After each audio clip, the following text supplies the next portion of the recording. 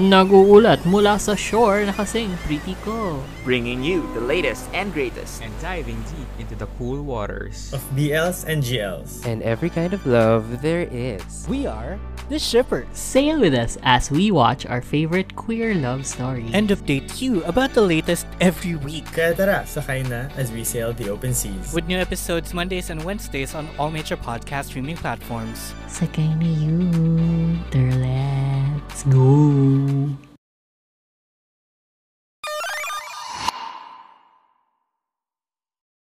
The views, takes and opinions expressed on this show are of the host's own and do not represent the views, takes and opinions of the Bunk Collective and its affiliates. Material and sources mentioned in this episode is for general and commentary purposes only. This episode might include strong language and may not be suitable for children. Listener discretion is advised. Stay safe and stay wrestle everyone. Welcome to the show.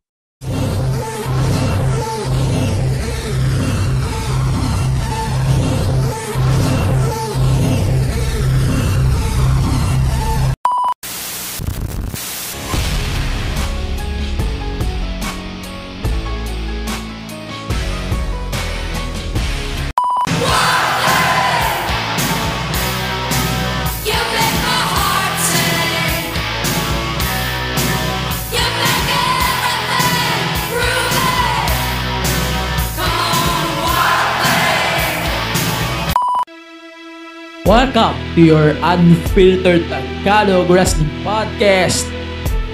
And this is the MTV Show Podcast, a wrestling podcast.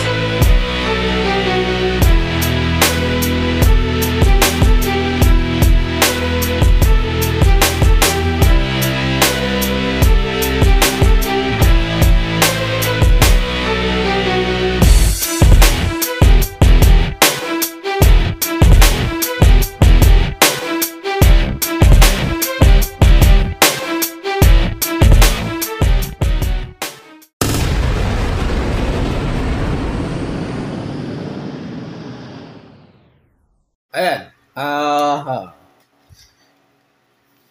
So ito, welcome to the show.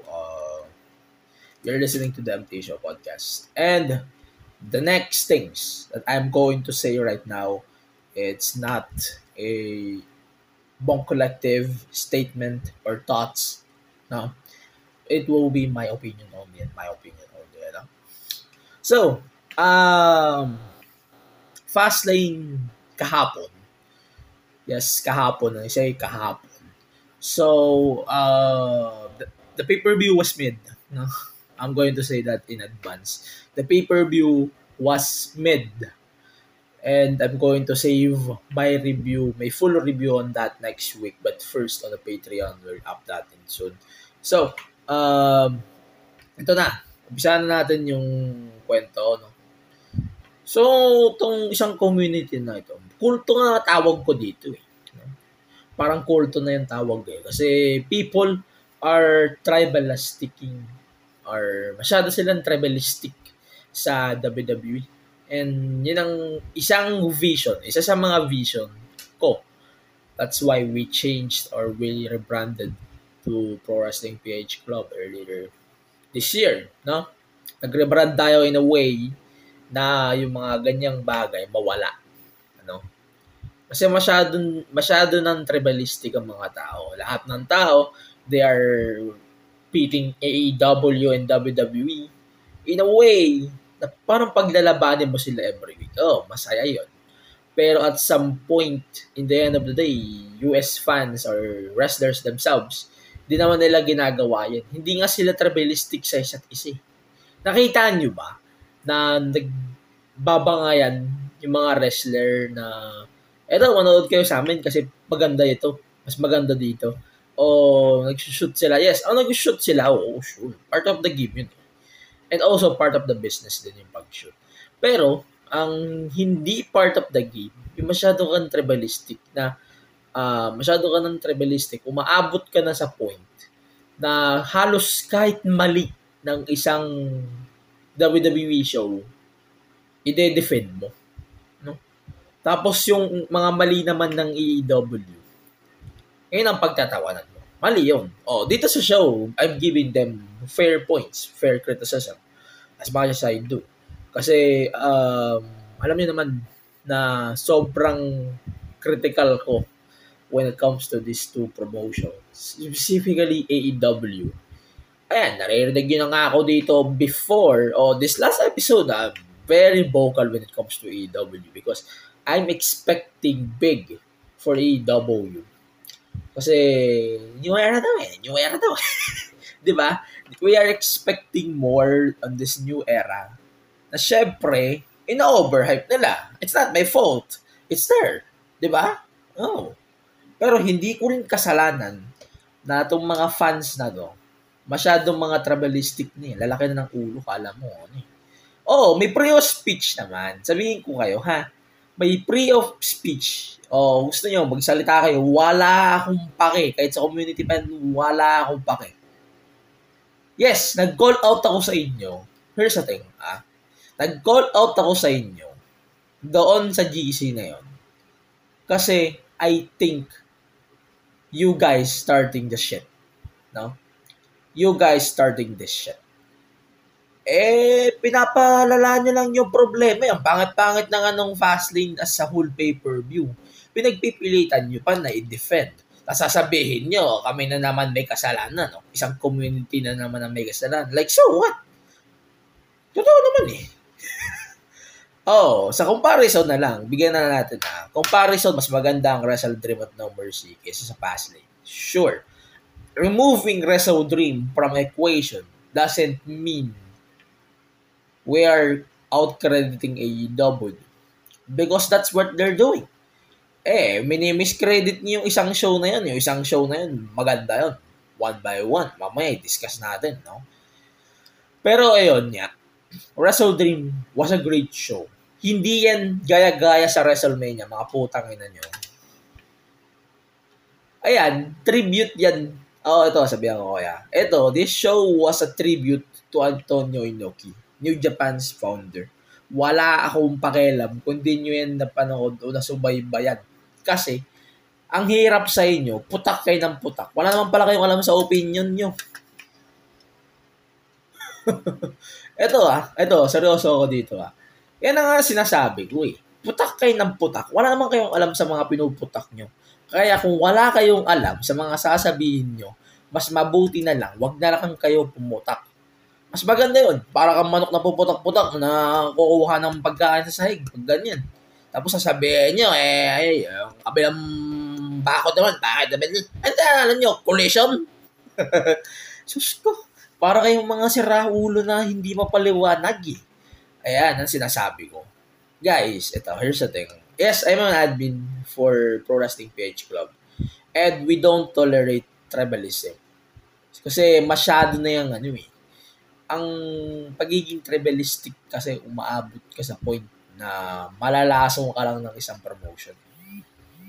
Okay naman magpalason, sure, in a way and in a sense na sisiguraduhin mo lang na maganda yung opinion mo. Kasi some of the fans na I know, they will think too about sabihin nila, kaya man si AEW, pangit na naman niya. Siyempre, manonood ako ng WWE kasi mas maganda yan. Diba? That's what they're thinking. Basahin ko na nga yung notes from the other posts. Ito, basahin ko Masyado kasing revealing yung mga bullshit nila. So, wait lang. Basahin ko muna ng mabuti. Ayan nga, bakit ba ang hirap sa inyo and mahirap sa inyo magsabi ng totoo? No? Parang kay Sara Duterte, ganun din. Keep yun Ganun tayo Ayaw niyo magsabi ng totoo Kasi totoo naman, Fastlane was made. Giving me advanced review of it. Tapos sinasabi nyo lagi yan. Nahihirapan ka pa rin pantayan ng ibang bakod. Syempre, pay-per-view po yan Hindi po yan, TV show lang yung katapat nyo Isang factor din yun, by the way. That's why Collision on a Saturday is not a good idea to begin with. Pero it doesn't mean na yan ang titirahin mo. Syempre, pay-per-view yan lugi yung show na yon unless mas maraming manonood ng show. Pero hindi eh. Di ba? Ayan na nga yung point ko eh.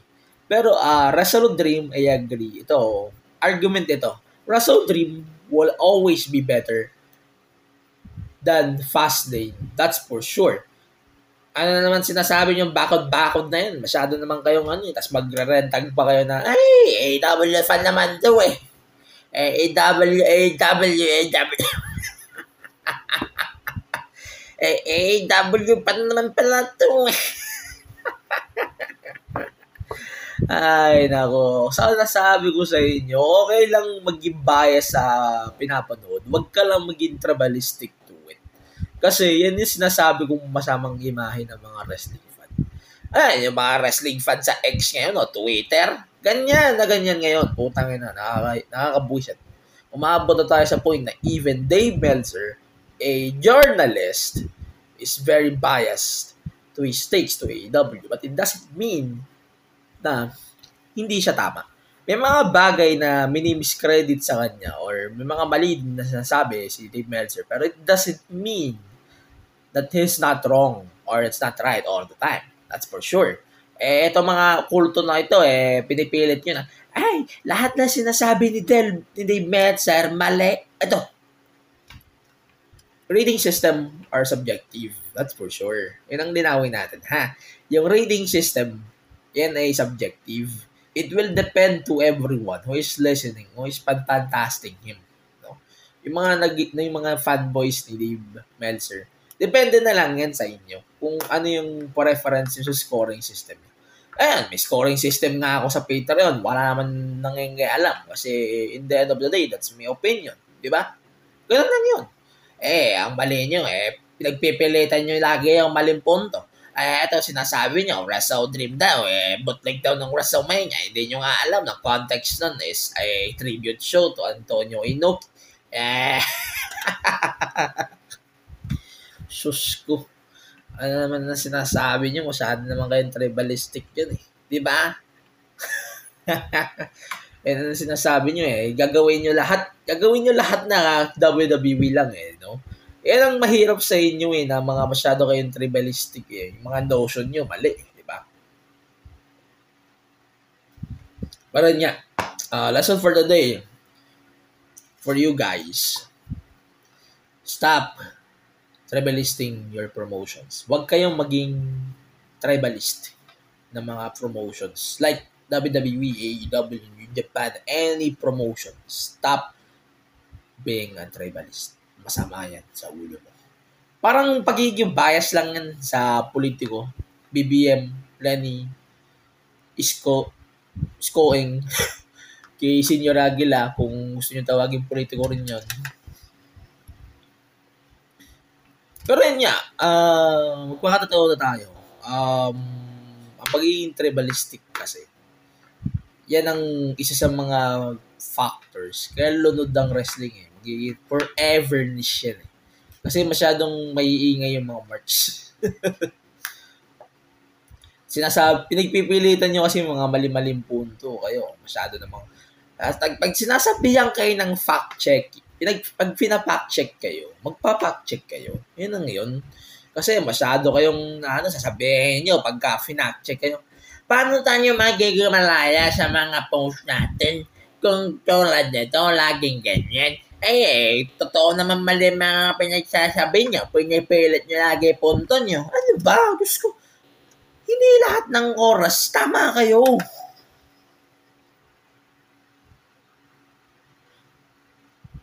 Sus ko. Ako pinapatawan nyo Masyado kasi kayong masyado sa mga bagay-bagay na ito Ito, mga bias nyo Post na naman yun na naman kayo sa mga bias nyo Hirap sa inyo. 2023 na. Bias pa rin kayo. Di ba? Hindi naman to 2010, 2002 para magsabi kayo ng bias ko si WWE kasi mas maganda yung storyline sila. Si AEW kasi puro tira nila sa WWE. Shut up!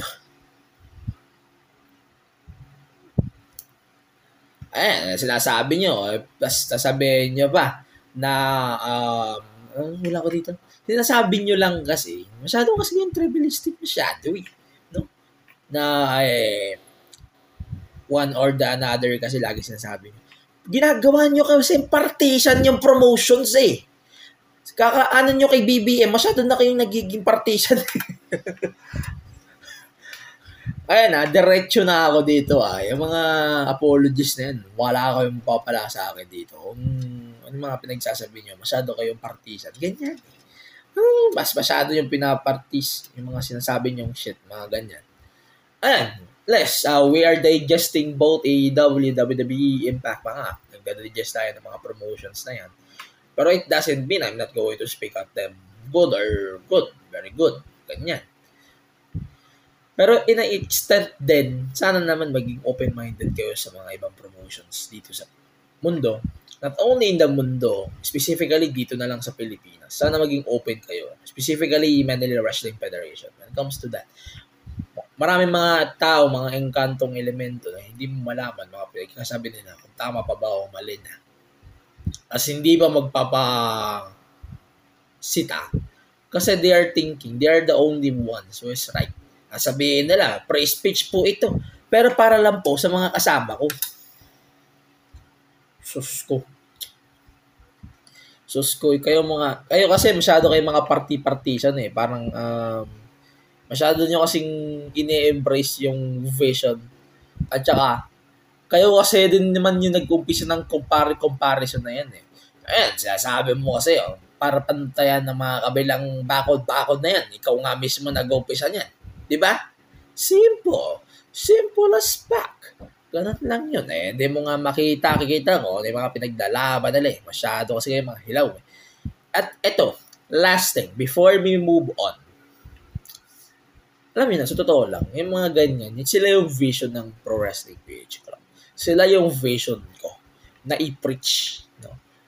In a point na gusto ko magpagawa o mag-set ng isang wrestling parang Bible study pa na wrestling lang. Tapos, ikutan lang tayo. No? Parang Bible study. Tapos, puro wrestling lang.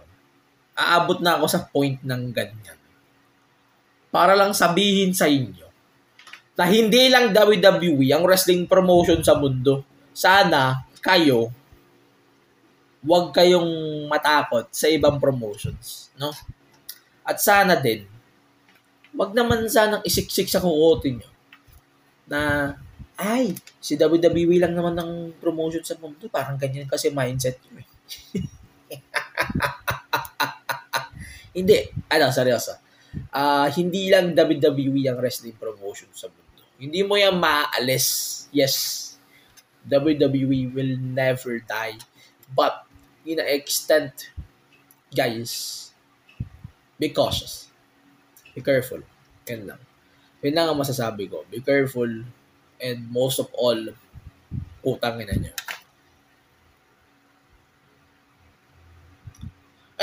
Ayan. So, welcome to the MPA Show Podcast, a wrestling podcast. This is a podcast by Bang Collective.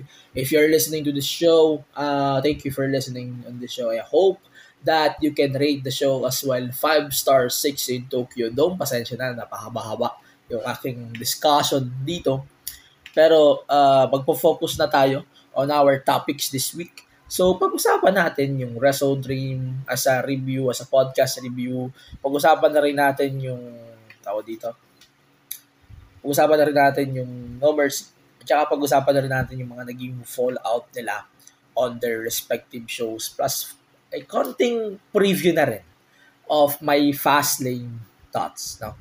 So yan, lahat yan pag-uusapan natin on this week's episode of the show. And mag-start na nga tayo with Fastlane since ito lang naman yung maikling thought ko. For now, maikli lang naman yung thoughts ko for Fastlane. So, ayan. Fastlane was mid. Total, dito na rin tayo sa subject ko kanina. No? Fastlane was mid. Not the best show of WWE this year. Kung may ranking ako, syempre ang best show so far was the Backlash 2023 na wala pa rin sa Disney Plus. Hanggang ngayon, hindi pa rin nila ina-up sa Disney Plus.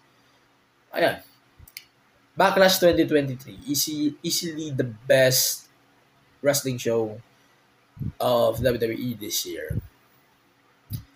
And this is the worst of 2023. Let's face it. Ito na yung pinakapangit na show from start to finish. 2023. Ano? I'm going to give some points bago tayo mag-commercial. So, why I consider this one of the worst. Number one, the Cody Rhodes and Jey Uso thing. So, Cody won the tag team titles with Jey Uso. Like,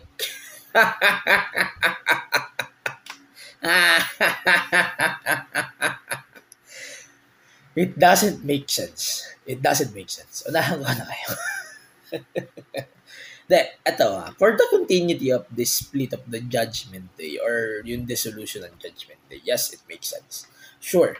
Pero to Cody and Jey Uso, winning the tag titles is just like tsaka magbabalid lang ito na pwede silang pumunta ng SmackDown o Raw. Vice versa. Yan lang yun. Nakita nyo nga dun sa press con ng Fastlane na wala namang pakialam si Cody dun sa announcement niya this Tuesday. Alam mo yun nakakatawa po siya.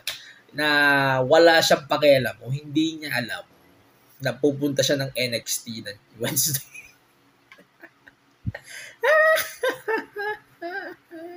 Then, not gonna lie, this was the better Jey Uso match. Ito yung mas better na Uso match sa card. Spoiler na agad. Oo. Kasi from bell to bell, I think this is the better one. Tapos, consider na rin natin the Io Sky versus Charlotte versus Asuka.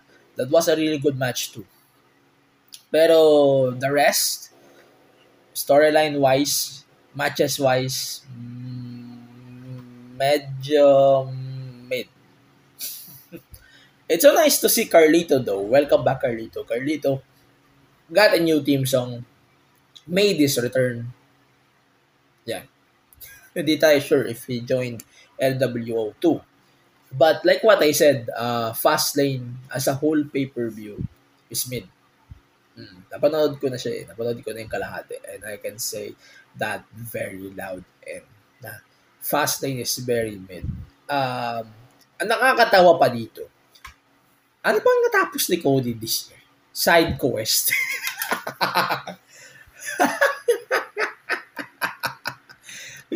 Tangay na pre, seryoso, medyo, ma-offend ako kung ako si Cody o mga fans ni Cody. Para saan itong tag team titles tayo? Para saan to? Aside sa pre-pass sa Raw at SmackDown, para saan to? I don't get the logic of this, man. Like, ito lang yun Ito lang yung logic ko why they won the titles. Para makapag-invade sila over on Raw and SmackDown. Setting up War Games or Survivor Series. That's lang, yun lang ang only reason na nakikita ko why they won the belts. Let's say na lang, logically, may sense yung win nila. Pero in a way lang, of continuity lang, story of Cody Rhodes. Pero Jay,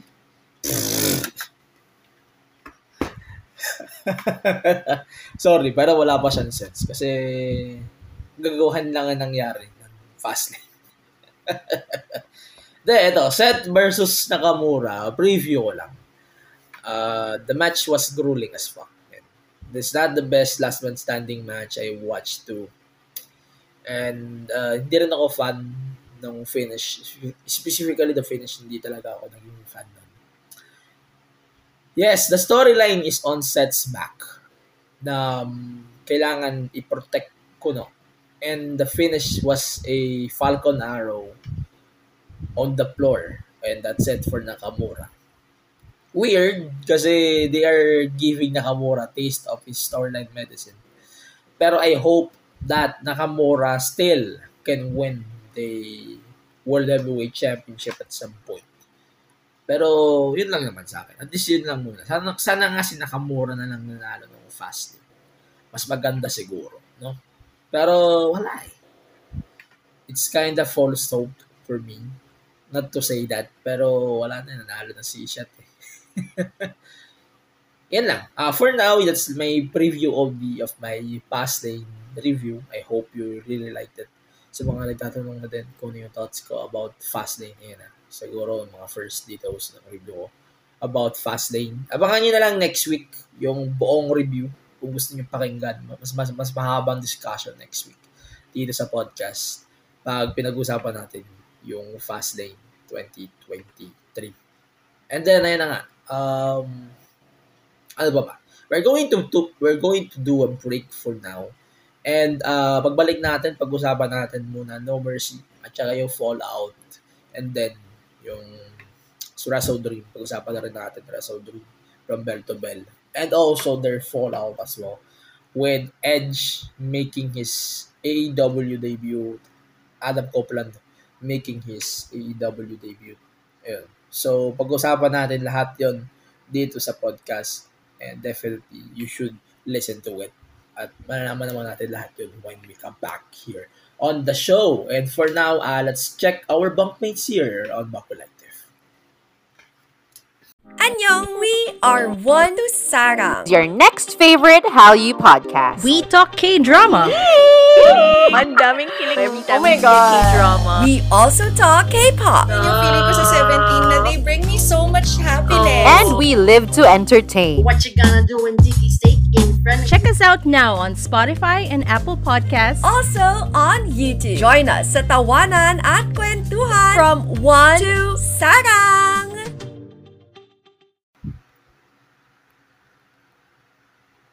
Okay, now welcome back to the podcast. This is the MTA Show Podcast, a wrestling podcast.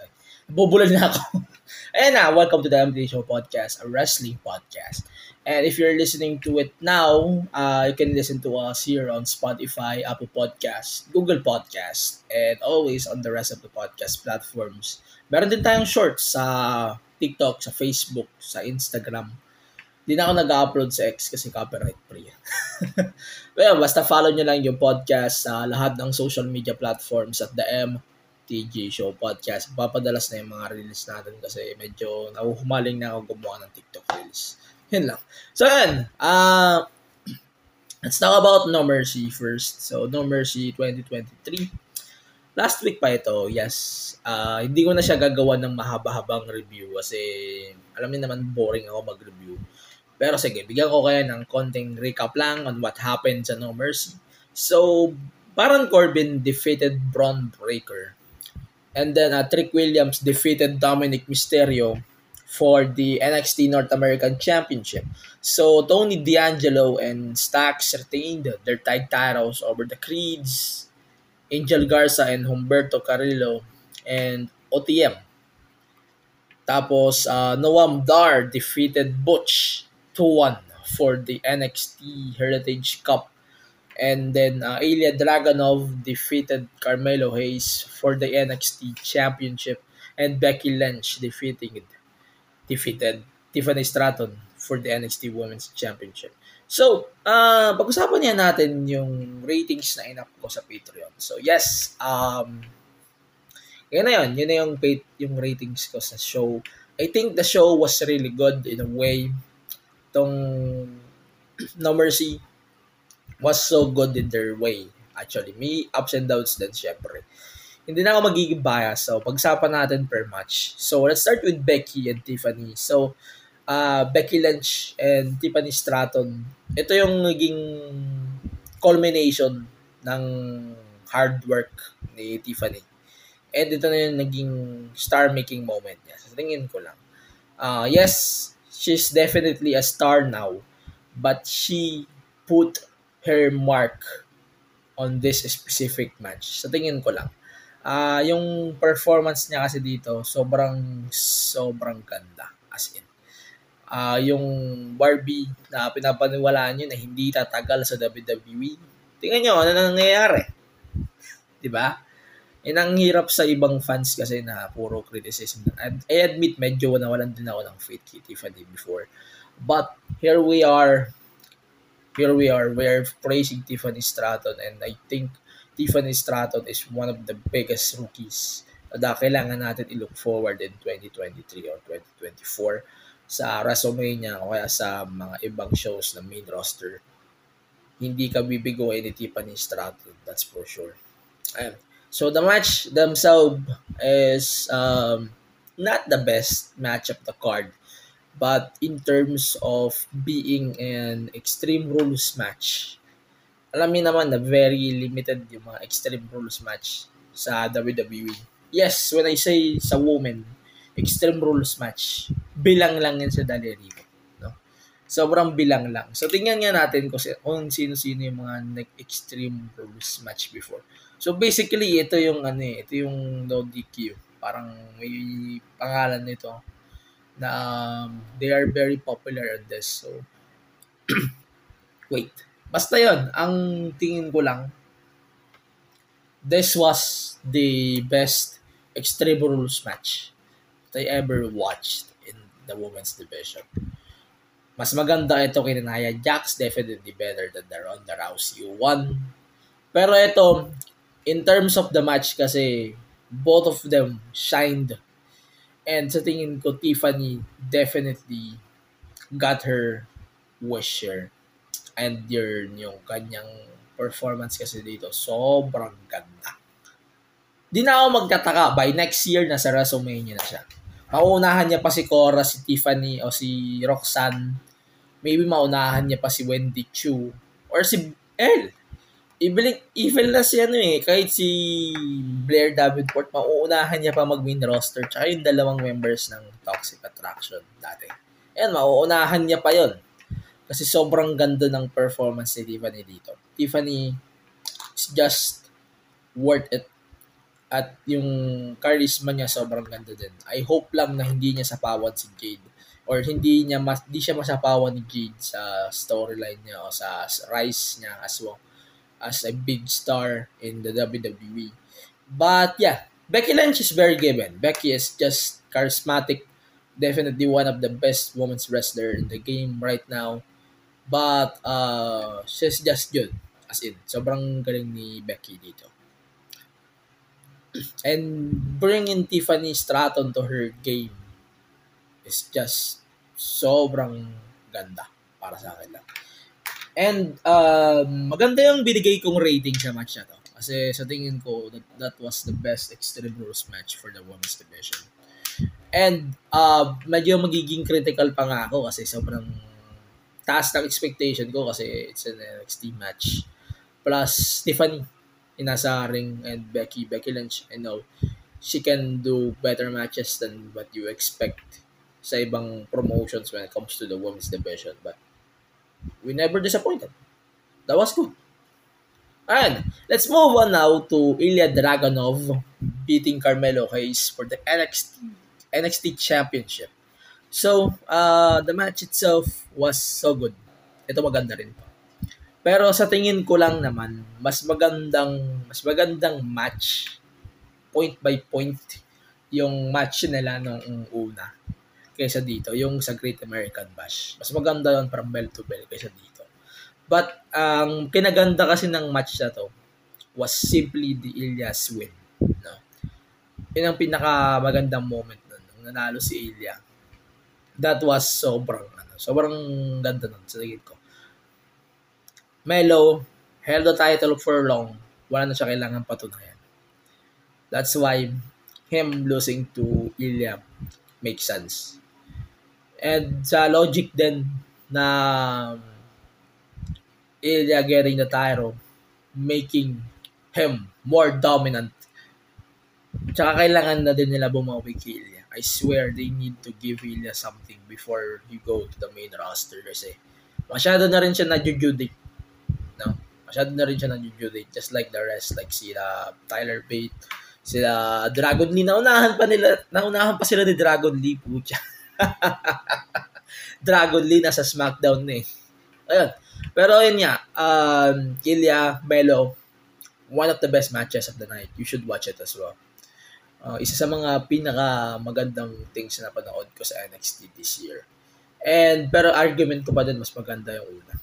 I wish though Disney Plus will air these matches or this PLEs soon. No, malapit na yung anniversary nila pero wala pa rin tayong WrestleMania. Lahat ng WrestleMania wala pa rin tayo nung mga pay-per-view na from before. Kulang tayo, as in kulang. No? Ayan.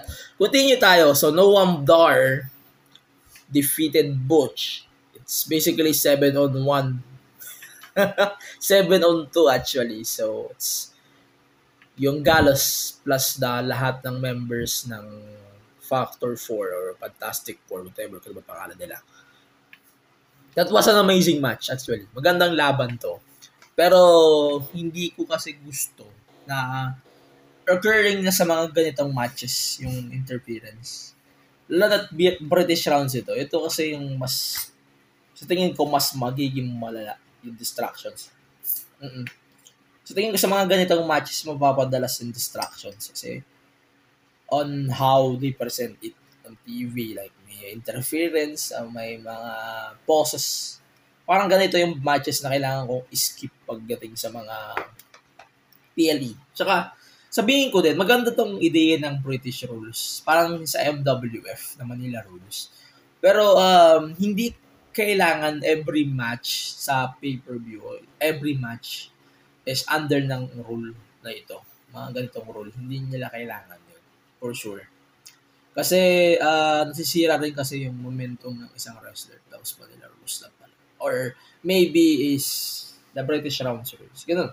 Parang in a way ganun. Pero okay ako sa iba na magaling mag-British or mag-rules na ganito, Manila rules. Okay ako. Sure.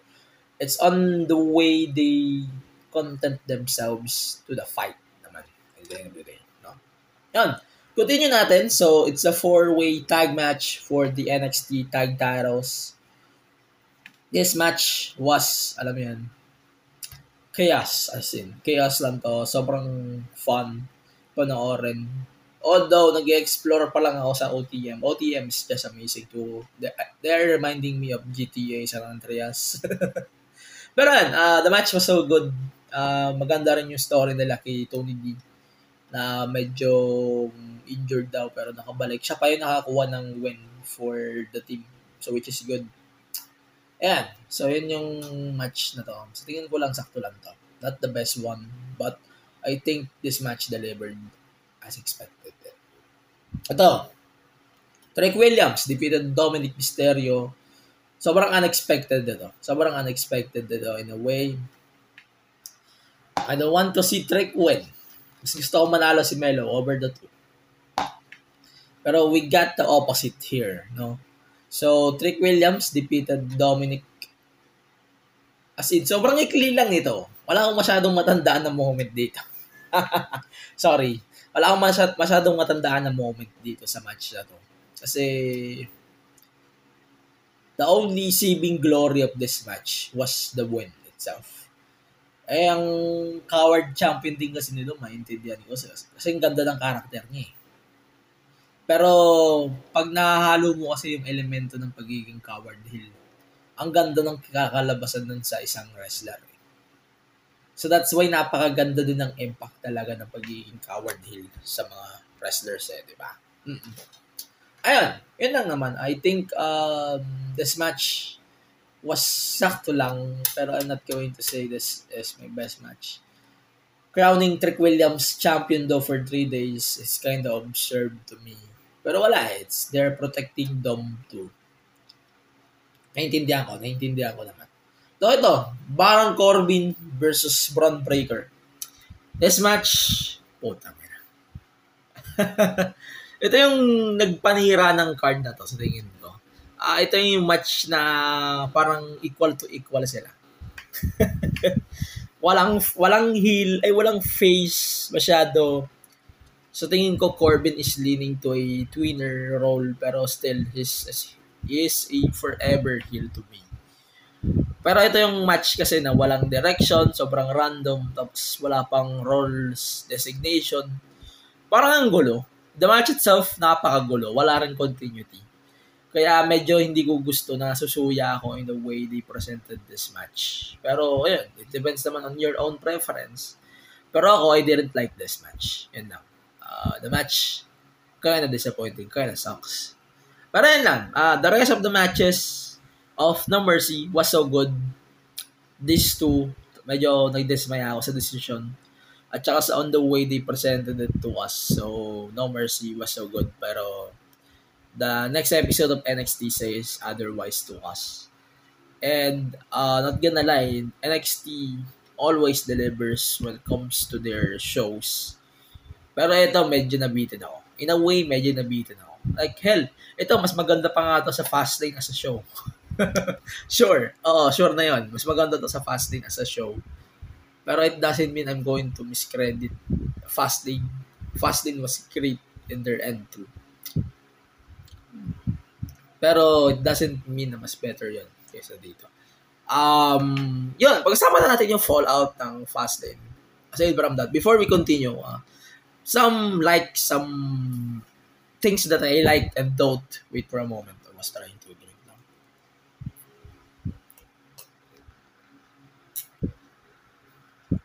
Ayan. Ito, the continuity kasi ng relationship nila nila Melo at ni Trick. Ito yung basically story nila dito. No? Sobrang laki ng boost ng mga matches dito sa card na to. So, sa tingin ko, the continuity of Melo, Trick, that's amazing to me. Ako, mag-show ako ng No Mercy, definitely. Minsan maawa pa ako, pero hindi. No fucking mercy, man. Ito, objective naman to in the end of the day. No? Number one that I really liked also from No Mercy is Brian Pillman Jr. Isa pa yan. Ito, I think, nakita natin to several shows ago. And Brian Pillman is now appearing or now with WWE. Ang ganda ng mga promos niya na nagkaroon na rin siya ng mga promos with the WWE. Ito yung ang ganda ng promo ng heritage niya. Sobrang ganda. You need to look forward on the promos. Na yung mga history niya sa past, yung mga history ng tatay niya, nakikita rin natin dito sa promo. Which is a good thing. And beginning din dito, ang ganda rin ng story din sa pinapakita nila. Sobrang diba. Sobrang iba talaga sa AEW gimmick niya before. No? Pero yan, malaki yung faith ko dito kay Pillman. Pillman was so good. As in. Ayan, yung nakikita natin dito before nung mga unidentified na local news, medyo yung nakikita din natin yung Cincinnati Bengals. And yung kay Jim Ross, medyo nakikita naman natin. Reference yun kay Brian Pillman Sr. And in a way, putang namin. Sobrang ganda ng history nito for me. Pero, ayun, parang, yun lang naman. Parang, I cannot wait to see them more or to see something in Pillman. Ready na ako kay Pillman sa WWE. I hope, sana nga hindi nila baguhin yung name. Pero, imposible. Hindi naman yan si G, for sure. Pero, ayan, I'm really looking forward for this gimmick. And sa tingin ko lang na, I swear, it's gonna be good for him. And yun, congratulations on Brian Pillman for arriving in WWE. Pero yun, isa pang point of view that I really noticed here. Pero yung Corbin, Corbin breaker. That was so bad. Parang the only thing that's good in this, akala ko ba protected, but tapos parang labo din in a way. Marami sila nalilimutan when it comes to Braun Breaker. Sana i-promote na lang nila sa main roster si Braun. At this point, just promote him to the main roster, man. Sobrang pangit. At this point, dapat nagpuput over na lang kasi si Corbin eh. Kasi hindi eh. Siya patang pinuput over dapat eh. Eto, isa pa, as much as I love Trick Williams winning the NXT North American title, medyo nadidismay ako on the direction they're leaning to with this. So, parang they're trying to ditch the mindset na Robin si Trick Williams ni Melo. Pero, yeah, so good too. magaling din si Trick, in his way. Pero sidekick, putang ina pre. I'm going to make sure that this is gonna be good for him as well. Pero yun nga, medyo madami ding nabago. Mas maganda pa nga yung nakuha ni Williams over Melo dito. Pero yun nga, marami pang improvement syempre. Pero mas marami tayong aabangan sa kanya. And definitely, mas marami din tayong aabangan kay Melo. Si Trick kasi, alam mo yung kay Trick, ano ba tawag dito? Yung kay Trick kasi, umaabot lang ako sa point na he needs just small details of improvements. I'm good with it. Yun lang. Eto. So, ito sabihin ko lang ha. Ito isa pa. Ating gusto kong i-digest dito. The Heritage Cup, itong Heritage Cup na to, sana hindi ito gawin sa pay-per-view. On paper, it sounds boring. At saka, pag pinapanood ito ng karamihan, it sounds boring. Pero, ma-appreciate kasi ito ng karamihan more pag nasa TV ito. Kasi, tawag dito, mas ma-appreciate ito ng karamihan pag nasa TV itong type of role na to. Kasi, walang poses walang masyadong, pag poses, medyo commercial, okay lang. Pero yung mga ganitong matches kasi medyo, tawag dito, medyo naboboard kasi yung fans. Tingnan yung fans ng No Mercy. Sobrang flat when it comes to this match. Pero magandang ideya maganda ang concept ng Heritage Cup. Siguro kailangan lang talaga siyang alisin sa premium live events. Yun lang sa akin, for sure. Pero maganda siya, in a way. Ang problema lang kasi nito, ng match na to itself, is, putang ina, anim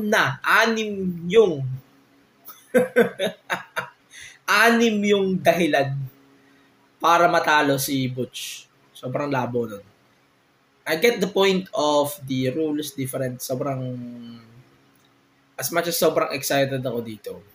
And sobrang hirap din kasi i-explain further na this 8 most of the time na masyado akong napangitan.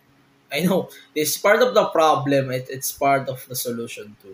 Na medyo bawasan nila yung mga ganitong type of matches pagdating sa shows na big shows like ito, No Mercy o mga pay-per-views release. Wala naman ako issue sa British Cup. Siguro kailangan lang nila medyo gandahan yung mga stories na ibibigay nila with this. Pero yun lang.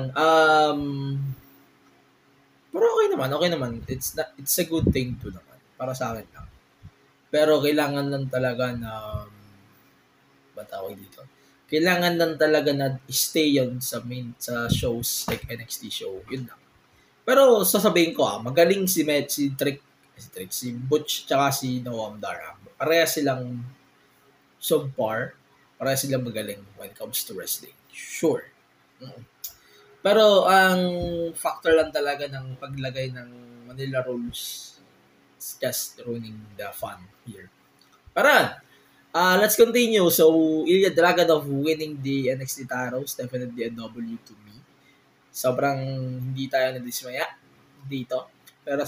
Pero match to match, mas maganda pa rin yung 1. Syempre, para sa akin lang. Both of them are just impressive. Tong snubber knocker na to, never disappointed. Yours truly. And I think from bell to bell, yung brofest na to, panigurado nila, Trick at saka ni Carmelo, it's so sweet.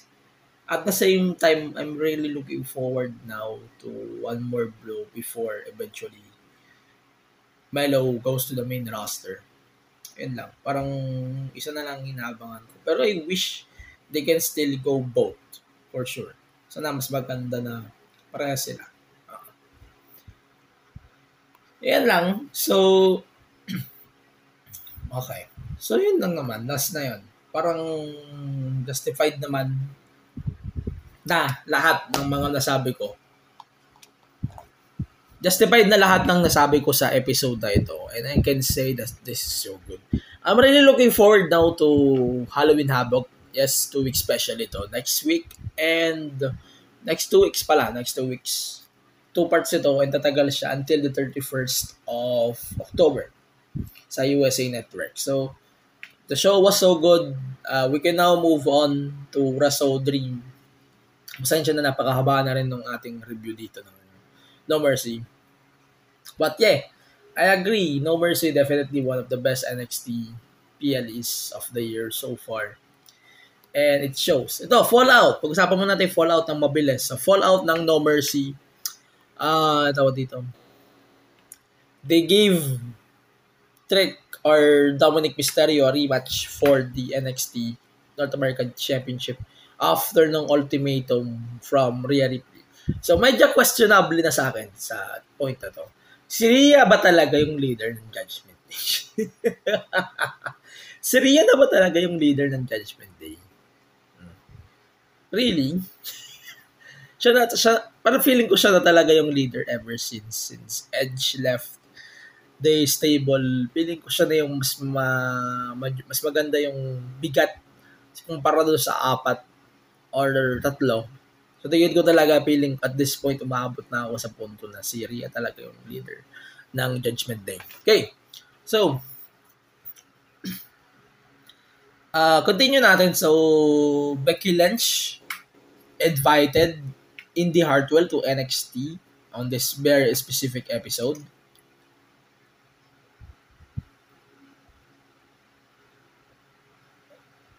Sorry guys, I have to drink my coffee kasi nautal na ako.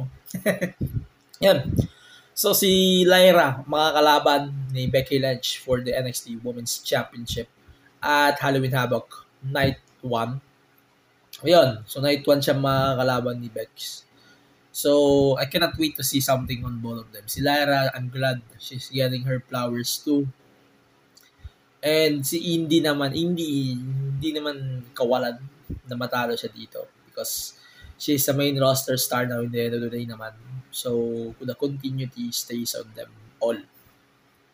Roxanne at this point, sana anong tawag dito? Si Roxanne mag-main roster na rin siya. Pero ito nga, itong promo na to, mahaba yung promo na to on this week. Pero justified kasi ito na to determine new challengers of the show. Presented naman, sobrang ganda ng presentation nila with their NXT, no? So good, as in. Sobrang ganda din ng imahe ng pinapakita ni Becky na sinasabi niya na commitment pag-highlight ng women's division. Sobrang ganda din ng pag-elevate niya sa women's title. Not saying though, in a point na pangit yung Rey ni Tiffany Stratton. It's not bad. Pero yung mga nakakalaban kasi ni Becky, since she won the belt from Tiffany, just memorable so far. Sobrang memorable. Pero yan, the match was so good. 3-way. Pero ito nga, bigyan ko na kayo ng plot twist. Ito. Ang weird din ng crowd na to this week. I don't know why it sounds weird to me. Pero binubo nila si Lyra. Tapos binubo rin nila si Roxanne. Pero ayun, continue na natin. Pucha. So, tawag dito. Butch and Tyler Bate defeated Gallus. And I think this match was really good in this respective way too. Medyo ang labo rin talaga. And ang weird din masyado. Tawag dito. I know Sheamus is not available at the moment, pero Tyler Bate will be a great replacement for now. For sure, magiging magandang bagay yon for him, no? Ito. So, doon sa NXT episode na to, so Trick Williams was warmed by Carmelo Hayes. And, dito, sobrang ganda ng pag-explain dito ni Trick. Yes, ay ni Melo. And very simple din ang sagot ni Trick dito, which is a good thing to me then, no? Pero umabot na tayo dun sa point na medyo nag-uumpisa na tayo dun sa part na, shit. Heel turn na dito. Siguro nga ito na yung last run ni Melo before he go to the main roster. Magpuput over lang siya kay Trick. And then that's it. No? Ganun lang naman palagi sa NXT. No, it's always good in that way. And headlining night 1 or night 2, either way on both them, matutuwa ako sa kanila. No? Speaking of natutuwa, so in-announce pala ng NXT that Deadline will return na sa PLE ng December. So basically, this is their December PLE sa main roster. And I'm kind of good with the idea of it din naman. So, wala naman akong complain masyado. Wala akong complain when it comes to the presentation of Deadline. And, yun lang. Yun lang naman para sa akin for now. Pero, yun nga. Continue na natin. So, Melo is teasing heel antics na, for sure. Nag-turn na siya as a heel antics. Pero, maybe tinutulungan din siya. Pero still, antics na ito. Heel star signs na ito. And, yun na nga. It may lead to something. And, si Melo talaga yung nag-break nung tawag dito. Si Melo talaga yung magbe-break ng stable nila, which is a good thing too. Because they can make themselves by themselves too. Because Melo can and Trick can. Diba? Basic. They can build themselves by not pulling themselves over. Basic. Pero yun nga, I know, even is disappointing, medyo overshadowed na rin si Dragunov in a way, yes. Pero, sobrang ganda kasi, sobrang solid kasi ng promo ni Ilya na nagpa-ultimatum sa lahat ng members ng roster, which is a good thing to all of them. Parang ultimatum warning na ito for them na matakot kayo sa akin. I am a threat here. Pero Trick Williams so good them. In a way. No. Pero yan, medyo disappointing that Dom won the belt eventually from Trick. And like what I said, the ultimatum of Rhea Ripley nga sa Raw, yun na yung nagpataawan sa kanya. Pero yan, sobrang ganda as fuck na continuing. Tingin mo si Broadbreaker, putang ina, kini-question niya na nga at this point si Trick, di ba? Pero yun, yun lang naman. Medyo na-question lang siya. Sobrang delightful as fuck. Pero ayun. Yun na nga. So, ano pa ba kailangan natin pag-usapan? So, yung breakout tournament for the women's started na rin. So, Easy Dame and Kilani Jordan won, tawag dito, Kilani Jordan won the match. Nag-umpisa na rin yung breakout. So, as expected, Kilani Jordan winning here, which is a good thing to me as always. One of the big favorites ko na rin talaga to si Kilani Jordan for sure. Nakikita ko na rin siya ng No Mercy, her performance in No Mercy. And even yung performance niya with Dana Brooke during their run before Dana was released by the WWE TKO. Ang ganda ng performance ni Kilani dito, I swear. Sobrang ganda. Okay, yun lang naman sa akin. Pero sana makabato sila ng mga surprises dito.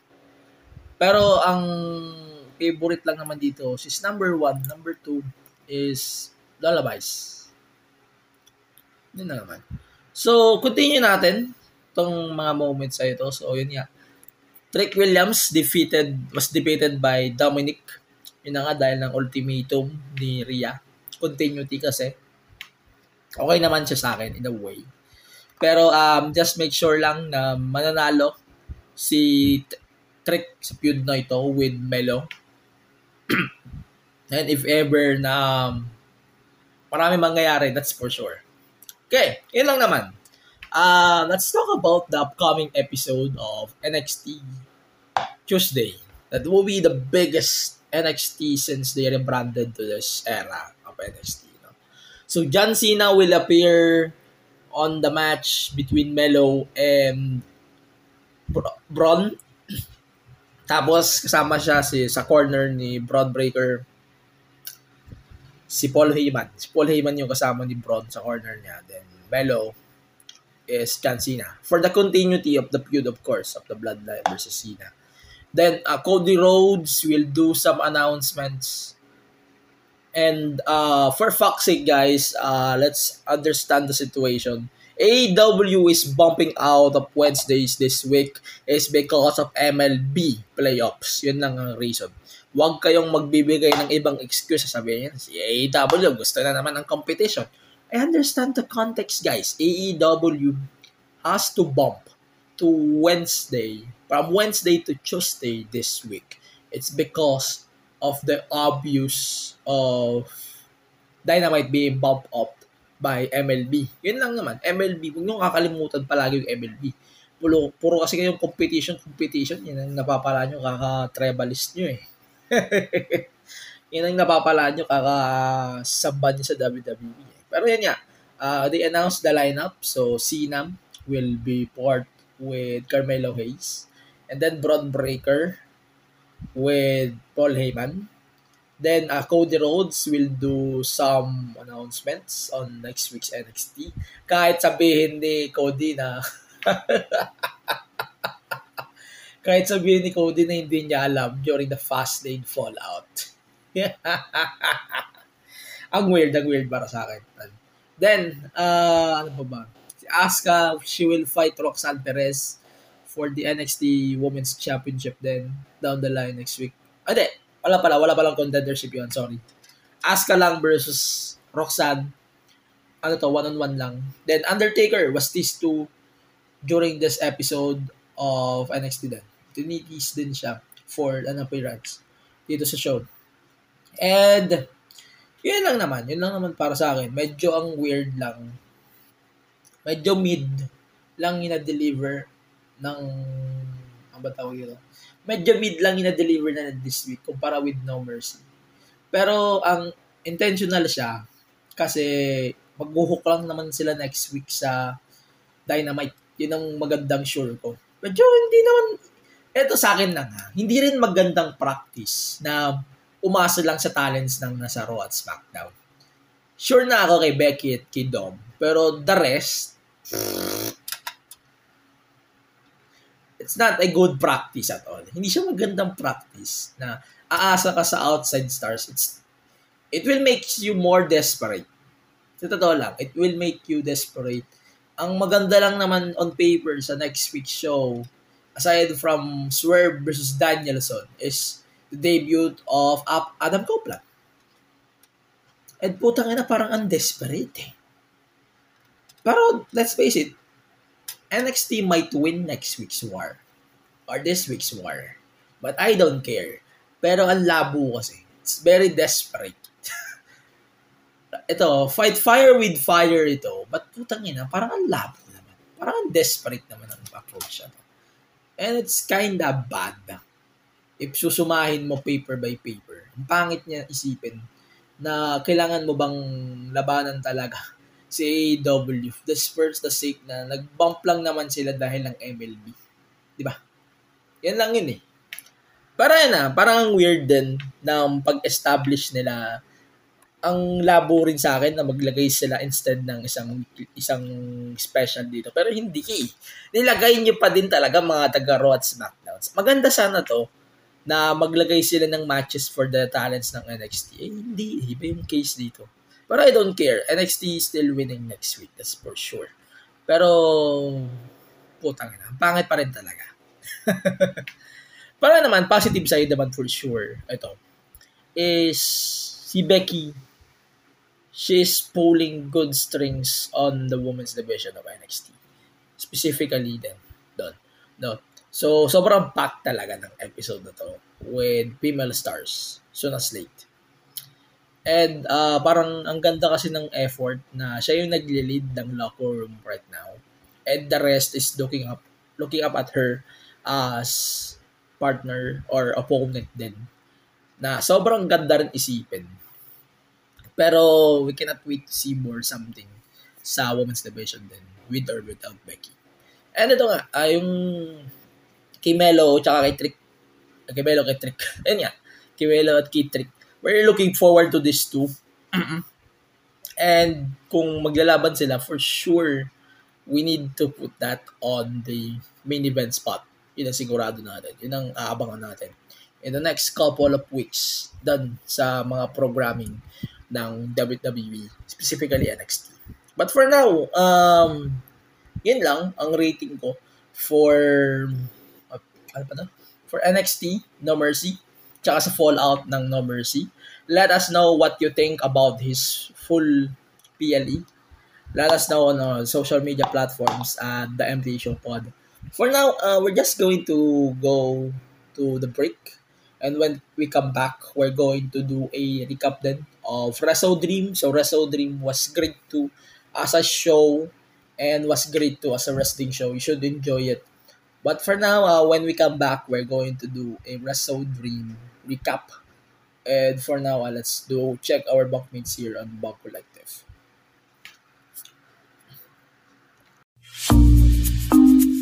Been wanting to learn about different careers? Or just need that nudge to pursue your passion projects? Here at Project Offbeat Careers Podcast, we talk to guests with unique careers outside the usual corporate shtick. Listen to historians, gamers, teachers, and cosplayers. See how they've succeeded and how you can apply their learnings to your workplace. Catch us on Spotify, Apple Podcasts, and YouTube. And get ready to take the off-beaten path with us.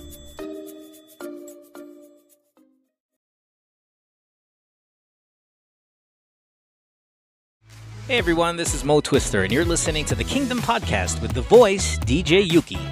That was the OG, Mo Twister, promoting this podcast. If you like Korean pop culture, or know someone who does, then get into it, and visit our Facebook, Twitter and Instagram pages at the Kingdom Pod PH. We're proud to tell you that this is one of the premier shows to go to for your weekly dose of K-pop. So drop everything and listen to the Kingdom Podcast.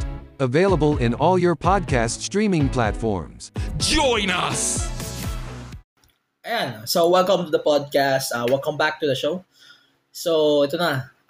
WrestleDream. So, we're going to do now the review for AEW WrestleDream. So, kung mapapahaba ito, expect nyo na. Hindi na magugulat. Now, so, let's do a recap first of what happened sa WrestleDream in terms of results. So, this was the debut of Adam Copeland, AEW debut niya, and former, ang tawag dito, yan lang, former WWE's Edge, ayan. And for sure naman, ano man tawag dito, marami tayong aabangan kay Adam Copeland. Adam Copeland, dami niyang notes na sinabi sa interview niya after the show. Dami-daming sinabi ni Copeland dito, which is great to me. Pero yan, let's do a recap muna. So, Athena, Billy Starks, Keith Lee, and Satoshi Kojima defeated Shane Taylor Productions, Diamante, and Mercedes Martinez. Medyo confused ako sa role ni Athena. Ha? Umabot na ako sa point na, face si Athena. Pero yun. And then, Claudio Castagnoli defeated Josh Barnett in a one-on-one match. Ito, sobrang critical ako sa match na to. This match was so good. Narate ko rin siya sa Patreon. If you want to check the review on Patreon, you should check too.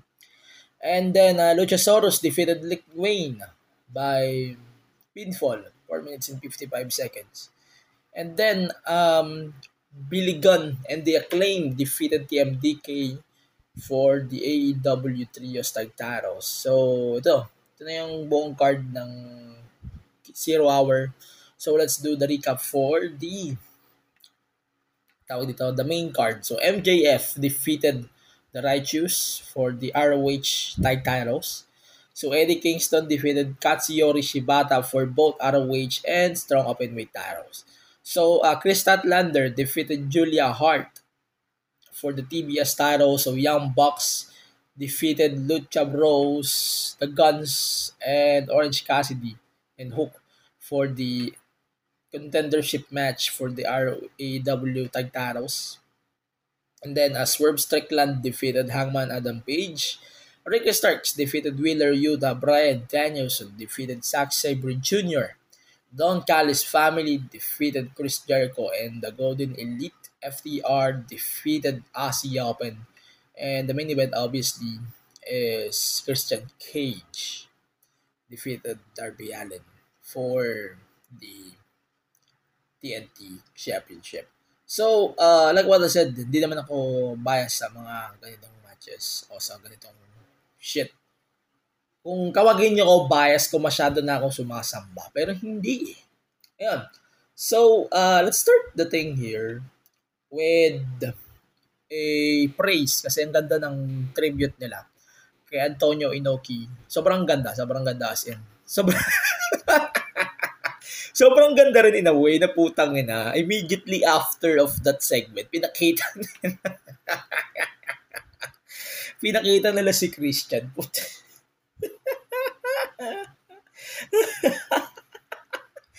Ang inang ganda sana kung Father's Day pa lang ginagawa na nila tong streak na. Putang ina, pre. Ang ganda ng pagpakita nila kay Christian na he is dealing with this Father's Day gimmick, Father's Thing gimmick. Pero sobrang ganda ng pag-dominate nila dito. Pag-deal nila dito sa gimmick na to ni Christian. Which is a really good thing to me, actually. Hindi, ang ganda ng presentation na to ng gimmick ni Christian if you're going to ask me, no? Yun, continue natin. So, let's start ano pa ba? Umpisa na nga natin with the main card. So, MJF defeated the Righteous.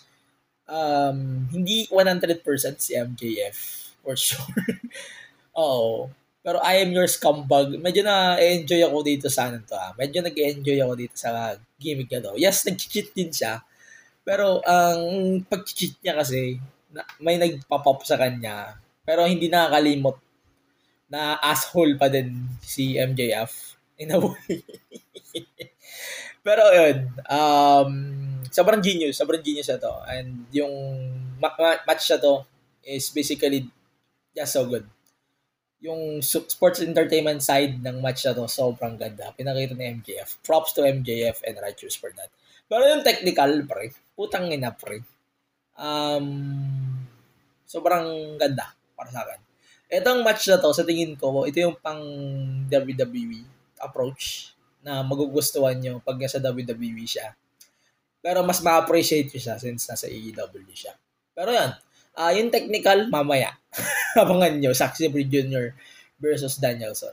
And yung laugh, ito, sa tingin ko, natuwa naman ako. Medyo weird lang sa akin na ang ikilin lang ng match. So that's why mababa yung rating ko. So yan, yung tofu kay MJF, medyo na-weirdoan din ako. Sobrang ganda, sobrang on point dun. Okay, let's continue. So, Eddie Kingston defended his belt versus his friend Katsuyori Shibata. Ang weird din to me na siya yung only man na nag-defend ng 2 titles from 2 different promotions. Sure. Ang weird kasi, ang ganda sana kung winner take all tas no contest. Pero okay, ang ganda ng match na to. Ito yung biggest tribute for me kay Inoki kasi they are both Inoki stars. Inoki, mga tamod ni Inoki itong mga to. Manigurado ako. So, Eddie Kingston working for New Japan Strong. Si Shibata used to work in New Japan. So, hindi malabo sa akin na magandang chemistry ng dalawang to. Kaya, sobrang ganda ng match na to for me. Yun. Ewan ko sa iba, dami na o-offend pa din sa mga matches na ganito. Pero sobrang ganda. The match was so good. Hell. Medyo na-beat. Anong bang nirate ko dito? Sure ko nga muna ko nung nirate ko dito. Parang mababago ko yung rating ko sa afterthought ko. Parang mababago ko yung rating ko dito. Confirm nga natin. Okay. Nirate ko siya 3.5. I think it's sakto na. Sakto na siya. Bitin lang ako. Pero yun, 3.5 sakto lang para sa akin. Then, Chris Statlander versus Julia Hart. Ang magandang nirate ko dito was Julia Hart's evolution. Sobrang ganda ng evolution ni Julia Hart. I swear. Given naman ito, definitely best match ni Julia to. Pero, great match din to for Chris Statlander. Pero this is the match na I can look or I can throw out to Collision or Rampage. O kaya para maging watchable sila. Parang gusto ko ibato doon sa mga shows na yun kaysa dito. Na ino-overstock niya naman yung pay-per-views. I kinda hate the idea of TK overstocking the matches on the card. Lagi ko naman sinasabi yan, hindi magandang ideya na 10, 13, 13 yung matches sa card. Hindi talaga siya magandang ideya to me. Ayan. So, yung entrance si Julia Hart, sobrang ganda talaga. Oo, sobra.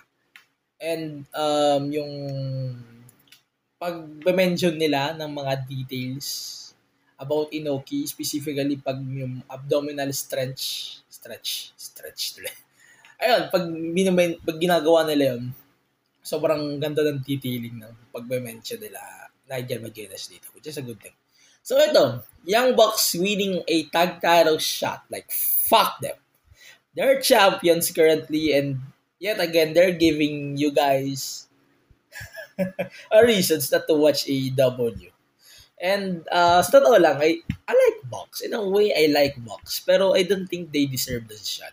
It's kind of necessary to them to challenge FTR for the belts. And it's not FTR anymore, so it's really Billy Starks, Big Bill, and si Ricky Starks na yung champion. So, they defeated FTR. Mamaya pag-usapan natin. Bidinin nga natin yun. Pero, yun. Pero, akala ko talaga OC and Hook yung mananalo. Pero, ang labo din talaga. Kasi, why did they give Bucks a lot of title shots lately? Parang, I call it bullshit dito sa win na to ng Bucks kasi they're currently the ROH 6-man tag champions and sobrang BS na nanalo sila doon. And sobrang BS din na they have to deal with this booking a lot. And ito yung nagro-ruin talaga ng AEW. This is something or somehow ayaw ng mga AEW fans. No? Mga ganitong booking. No? Pero yun, di ko gusto. Match myself was so good pero sobrang forgettable talaga na champion sila sa ROH. Pero ayoko rin talaga na ayoko rin talaga na tawag dito. Teka, ayoko rin talaga na manalo yung Bucks dito kasi they have the belts now. Pero sobrang dali kasi makalimot na tawag dito. Sobrang kasing makalimot na champions pala sila sa double.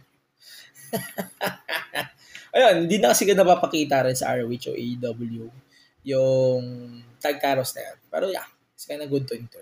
Okay. So, nakakatawa din po na so, one gun to another, they try to pin each other. Weird din. Pero ayun, eto. Jacksons tsaka Lucha Bros in together, you know that you're in for some fast spot fest. And I know some people might like it, some people might not. Pero ako, doon ko sa side na hindi ko siya nagugustuhan at some point. Pero yun lang naman. Swerve versus Hangman, Adam Page. Ito, sa tingin ko, this is the shit. Sa totoo lang, this is the shit. Sa tingin ko, this match kasi was one of the things that I'm looking forward to. Parang wala siyang title matches. Wala siyang title match. Pero sa tingin ko kasi ang ganda kasi ng build ng match na to. Although yung contract signing was a big shit. Pero the build was so good. Yung animosity nilang dalawa was so good, man. Totoo lang. Sobrang vocal din nila kay Swerve. Binubuo nila siyang man. Pero admit this match is just so good as fuck. Sa totoo lang. Habang tumatagal yung match, nakikita natin na nag-favor talaga sila kay Swerve. And sobrang ganda rin talaga. That was genius as fuck.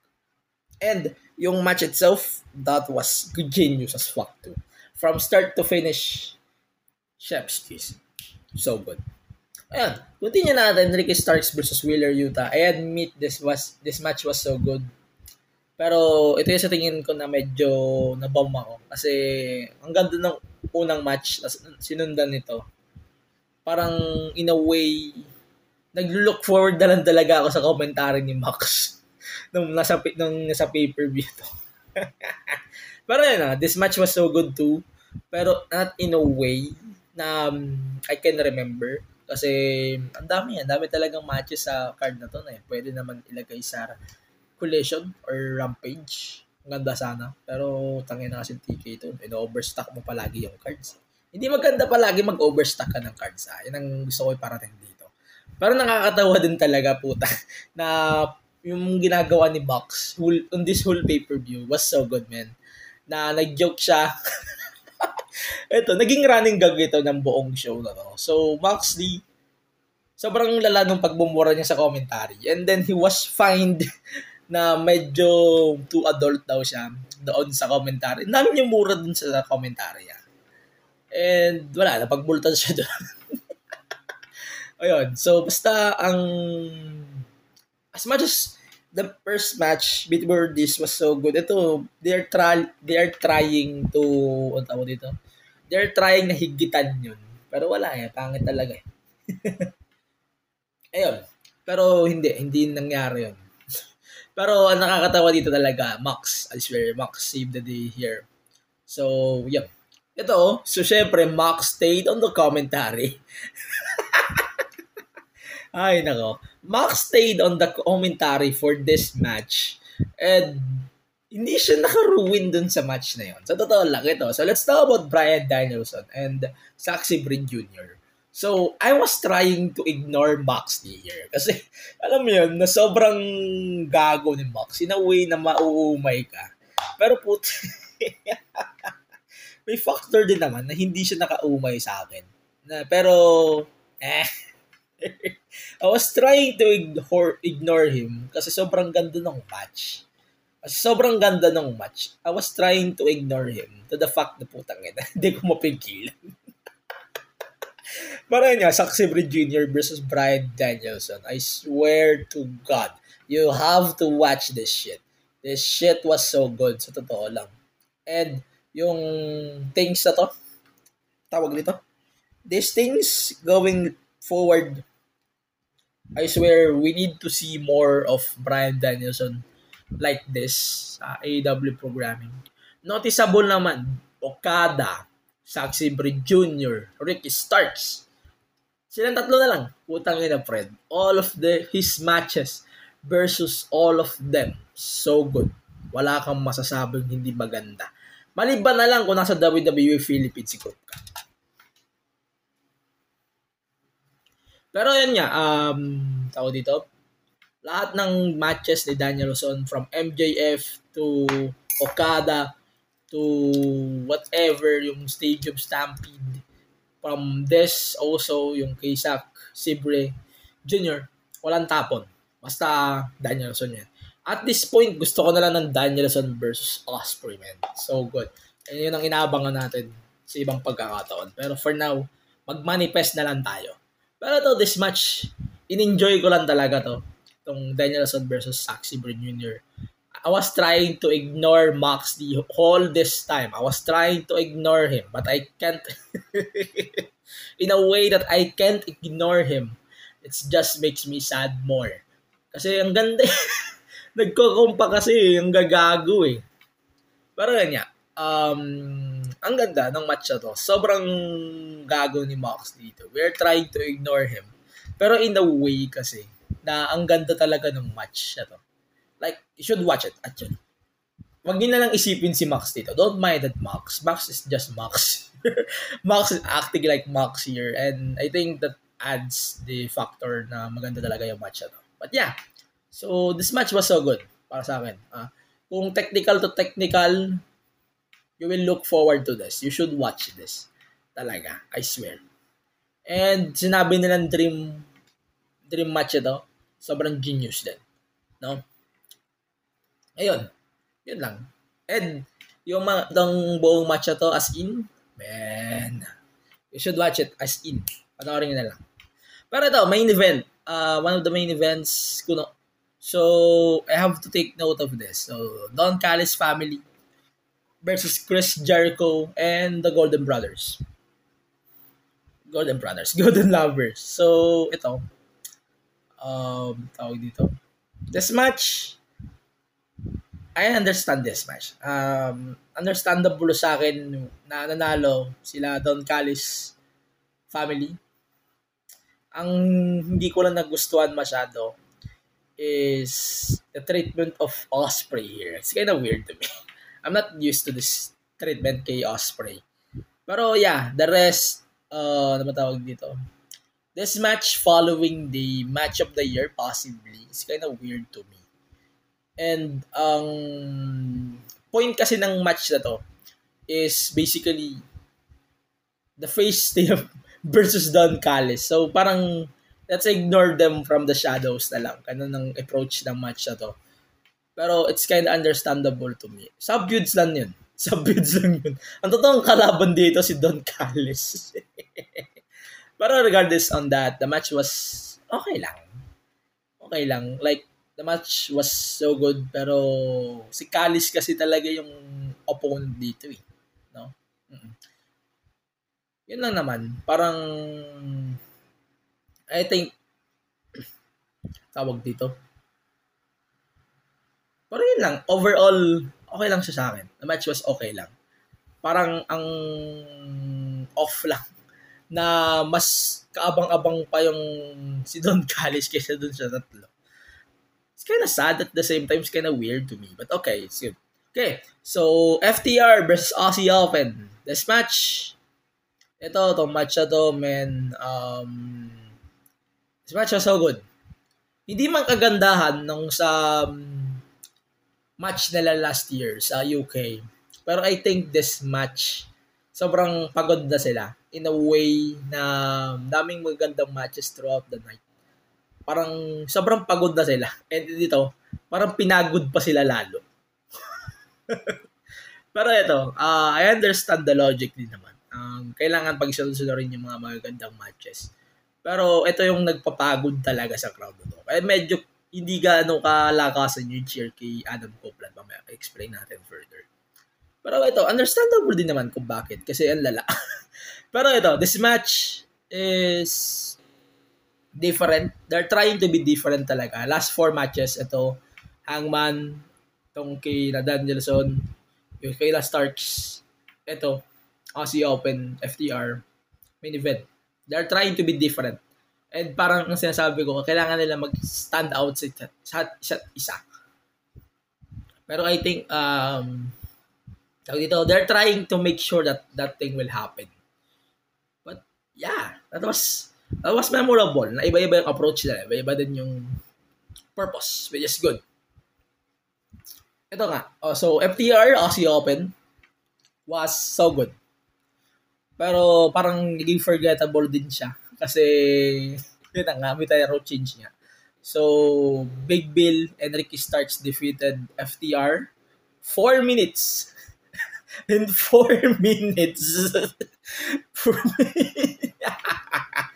sobrang dominant ni Ricky Starks. Hindi ko malimutan na. I almost forgot that yes, Ricky Starks, one of the best wrestlers in the game. And just giving him something doesn't mean it's good to me. No? Pero okay lang siya overall. Madadigest naman siya ng appetite ko. Okay. Pero ito, main event, Darby versus Christian Cage. I know this a grueling episode to all of you guys. Pero bear with me with this, okay? Ayun, continue natin. So, tawag dito. The main event. Yun na nga. Main event will always be fun. So, this main event po. every matches ng AEW 2023 is always fun. Start with Danielson, MJF, ano ba? Yung Stadium Stampede ng Double or Nothing. And then, ano ba? Ito, itong kina Okada and Danielson, yung kina Punk. Hindi si Punk. Kay MJF at saka kay Adam Cole. And ito na nga, kina Christian Cage tsaka kay Darby. Yes, iba-iba yung putahe ng lahat ng main events ng pay-per-views this year nila. Which is a good thing to me.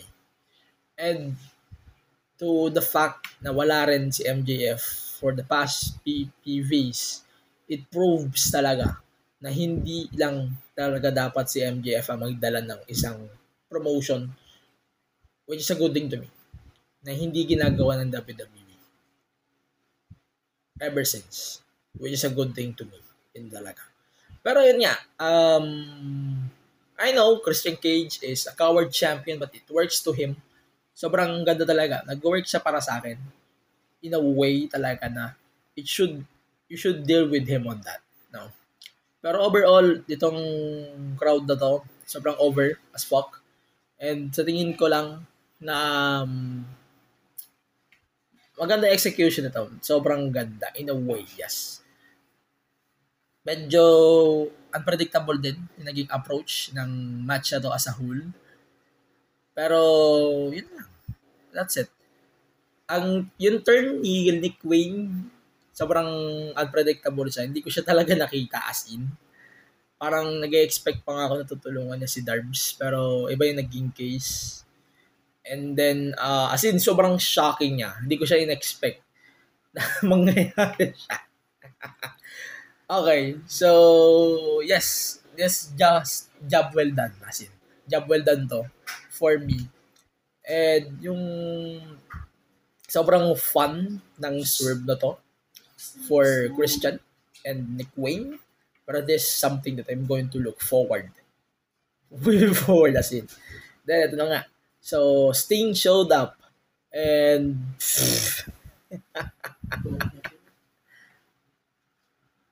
this is something na kailangan natin abangan in the next couple of weeks, especially with Adam Copeland making his debut.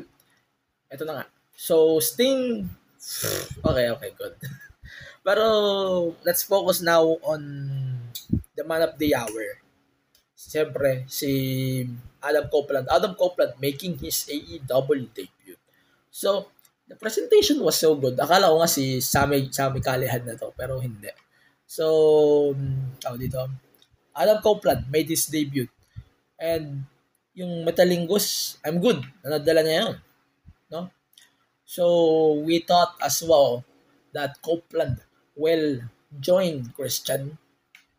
Pero hindi. Sobrang ganda talaga, as in. Sobrang ganda ng debut niya. Wala masyadong bummers. Even his pyro was just so good. Kaya, I'm really looking forward to see what this new era comes with AEW. And so far, ang new era pa lang na nakikita natin is this Christian versus Adam Copeland storyline na matagal na nating inaasam for years. Yes, nakita na natin to before, pero it's not as animosity as their matches before. Kaya I'm really looking forward to this feud talaga. Sobrang excited ako sa Christian versus Adam Copeland na to, no? Para yan, overall, WrestleDream was the better wrestling show than both Fastlane and No Mercy. Sabihin ko na agad yun. Overall, the show showed to us na AEW can go as the all-rounder company talaga na hindi kaya ng WWE. WWE can be this all-rounder company, but I don't think na kaya nilang maging all-rounder din na in a sense na ano ba tawag dito? In a sense na kaya nilang gawin din na in one match comedic, in one match fun, in one match chaotic, in one match personal. Ito yung bagay na hindi na kaya ng WWE ngayon. Which is nagawa siya ng AEW. And it proves that in this show alone. That's why I really love WrestleDream. And to the fact then, na tribute ito kay Antonio Inoki, it completes the kick. Sobrang ganda. Sobrang ganda ng pay-per-view na to. So far in AEW scopes, or curse. This is my pay-per-view of the year so far for AEW. Kung may tatapat pa dito ng Full Gear, tangin na pre. I cannot wait to see more in Full Gear. Yun lang. Yun lang naman. Sa ngayon, Full Gear, I cannot wait to see this on pay-per-view, man. I cannot wait. With MJF, Jay White fighting for the AEW World Championship, wala na tayong hahanapin pa when it comes to that matter. And I cannot wait to see more of that matter then as well. Lalo na with Adam's debut in AEW. So happy awan na nga natin tong promo nila Edge or nila Adam Copeland and Christian Cage. Man, alam niyo, I really love this promo bit by bit. Giving them a lot of time. Para sa akin, sobrang ganda nun. Yung justification ni Copeland why he joined AEW. Number one, it's very given na he wants to explore more. Number two, he explained as well na he wants to join fun with Uncle Jay. Yan lang yan. And sobrang ganda kasi ng approach na to. Then, Christian joined him to the ring as always. And then, nakikinig siya sa pitch ni Copeland na I want to be with the tag titles again. I want to be tag titles. I want to hold the tag titles again. And to do something unsavory to him, no? And nag-proceed siya sa pagpasok nila Nick Wayne tsaka ni Luchasaurus. Yes, and yung line nga na sinabi ni na go fuck yourself. Pero yan, sobrang strong ng segment na ito nila Copeland and ni Christian. Pero hindi ko pa din talaga ma-imagine what's the new era is. Kasi as much as strong as this segment is, hindi pa rin siya justified for the whole roster. Like, ito na yun. Ito na yun. That's it. Parang yun na yun. Siguro mag-look forward pa tayo sa AEW malala. Pero for now, ang justification na natin sa new era is Adam Copeland. That's it. Kaya talaga. So, may mga nangyari pa sa AEW. So, yung kay Tony Storm, I think, na-finalize na yung kanyang, tawag dito, yung bagong persona niya. Sobrang ganda din ng pagka-deliver talaga ng kanyang persona na to.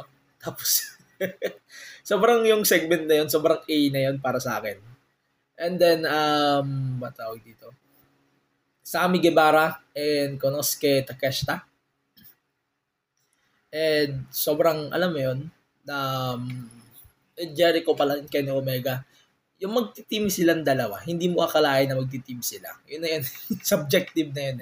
Then ito, so MJF versus Jay White made the show for Full Gear. Man, I'm ready. I swear, I'm ready for Full Gear. Dito pa lang sa match na to. I cannot wait to see more. And I hope everyone is ready for this too. Sana yung mga tribalist dyan, tumigil na kayo. Ayun lang. Ayun, yun lang naman. Sa tingin ko, the new era speaks for themselves so far. And it's all about the Adam Copeland. Sana wag nilang gatasin si Adam Copeland. Yun ang masasabi ko. I wish na hindi siya gatasin ng buong roster. O ng buong roster nila. And lang sa ngayon, ang aking review for AEW WrestleDream. So, recap na lang natin mga naganap sa Raw at SmackDown. So, Raw at SmackDown so far, medyo basically, pinag-usapan na natin yun sa Fastlane, no? So, parang natackle na siya ng matindi ng Fastlane pay-per-view. Ayun, so let's start with Gunter versus Ciampa. So, Gunter Ciampa, medyo hindi naman natin kailangan masyado i-take note. Ang nilook forward ko dito, this match was so good. And then, yung mga contract signing with the title matches, parang it reminds me of the Ruthless Aggression, which is a good title too. Pero the match itself, sobrang ganda. And then, Ludwig Kaiser, Giovanni Vinci, attacking Gargano, or Ciampa rather. And then, Gargano saving the day and hitting the finisher on Ludwig. Man, so good. They're grooming up something. So far, WWE is giving up something here, which is a good thing to me. And then, ano ba? So, ano ba? Yung, I'm glad though that they showed, I'm glad that they showed the whole thing sa YouTube. Kasi sa USA Network, bitin siya na yung super kick nila Gargano and Ciampa. Medyo nabitin siya USA, so manonood kayo sa USA, iwasan nyo na. Hindi, joke lang. Para yan, the match was so good between Ciampa and Gunter. Ayun, yun lang. Then, ano ba ang kailangan natin i-take note dito sa match na to? Ano ba? I was trying to look further to take notes of the matches that we look forward on this card. So, basically yun lang. So, yung ultimatum syempre ni Rhea kay Dom. Nasabi ko na nga kanina eh. Sabi ko na kanina yung gusto niyang mangyari. And yung SmackDown syempre, parang basically natakil na rin natin lahat yun before Fastlane. Yeah, parang natakil na rin natin siya. So, kung may mga matitake note pa tayo dito, feeling ko wala na.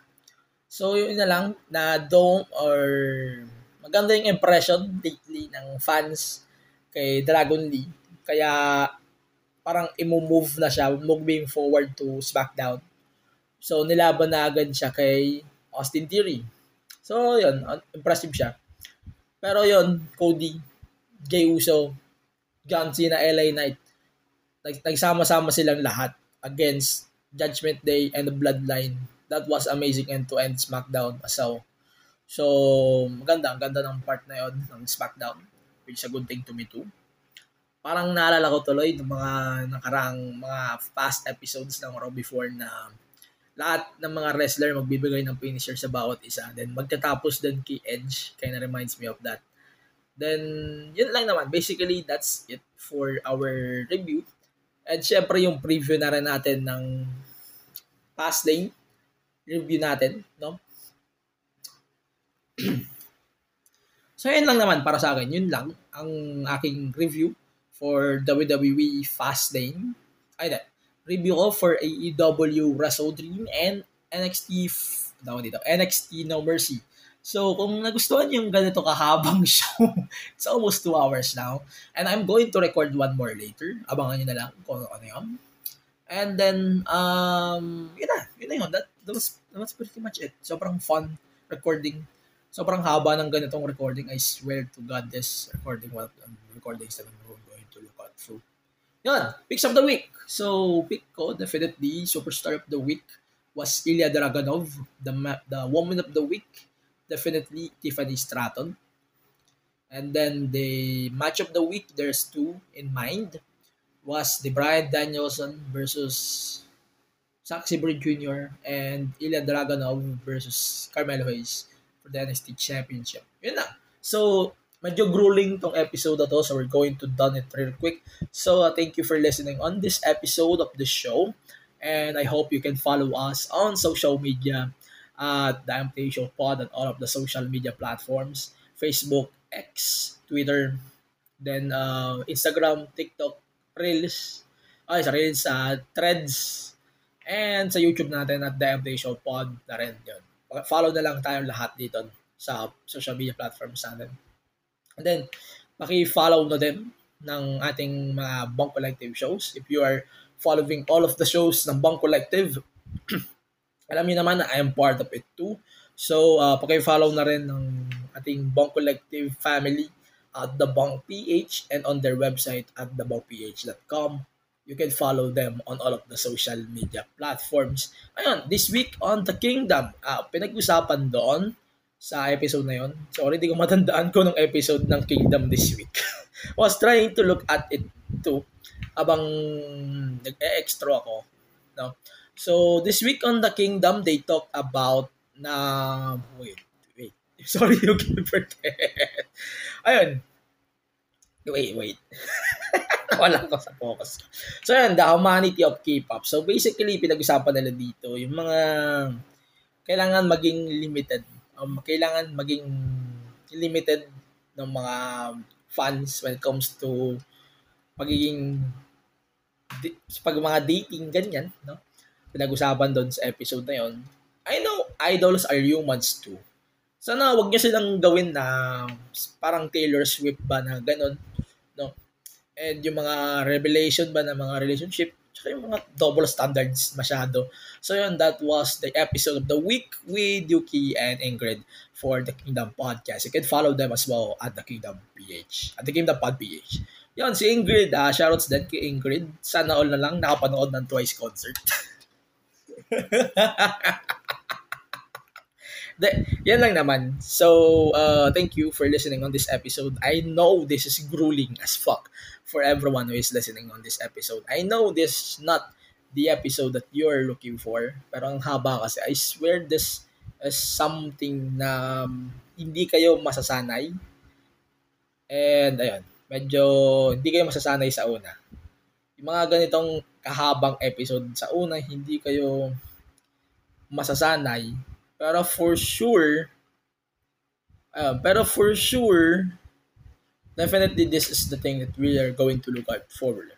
Yeah, next week on the show, since medyo napahaba na tong episode na ito, we're going to do now the episode for Fastlane, dedicated episode yung Fastlane. Then possibly by next week, Bound for Glory predictions and yung ating thoughts na rin for that show. And ano pa ba?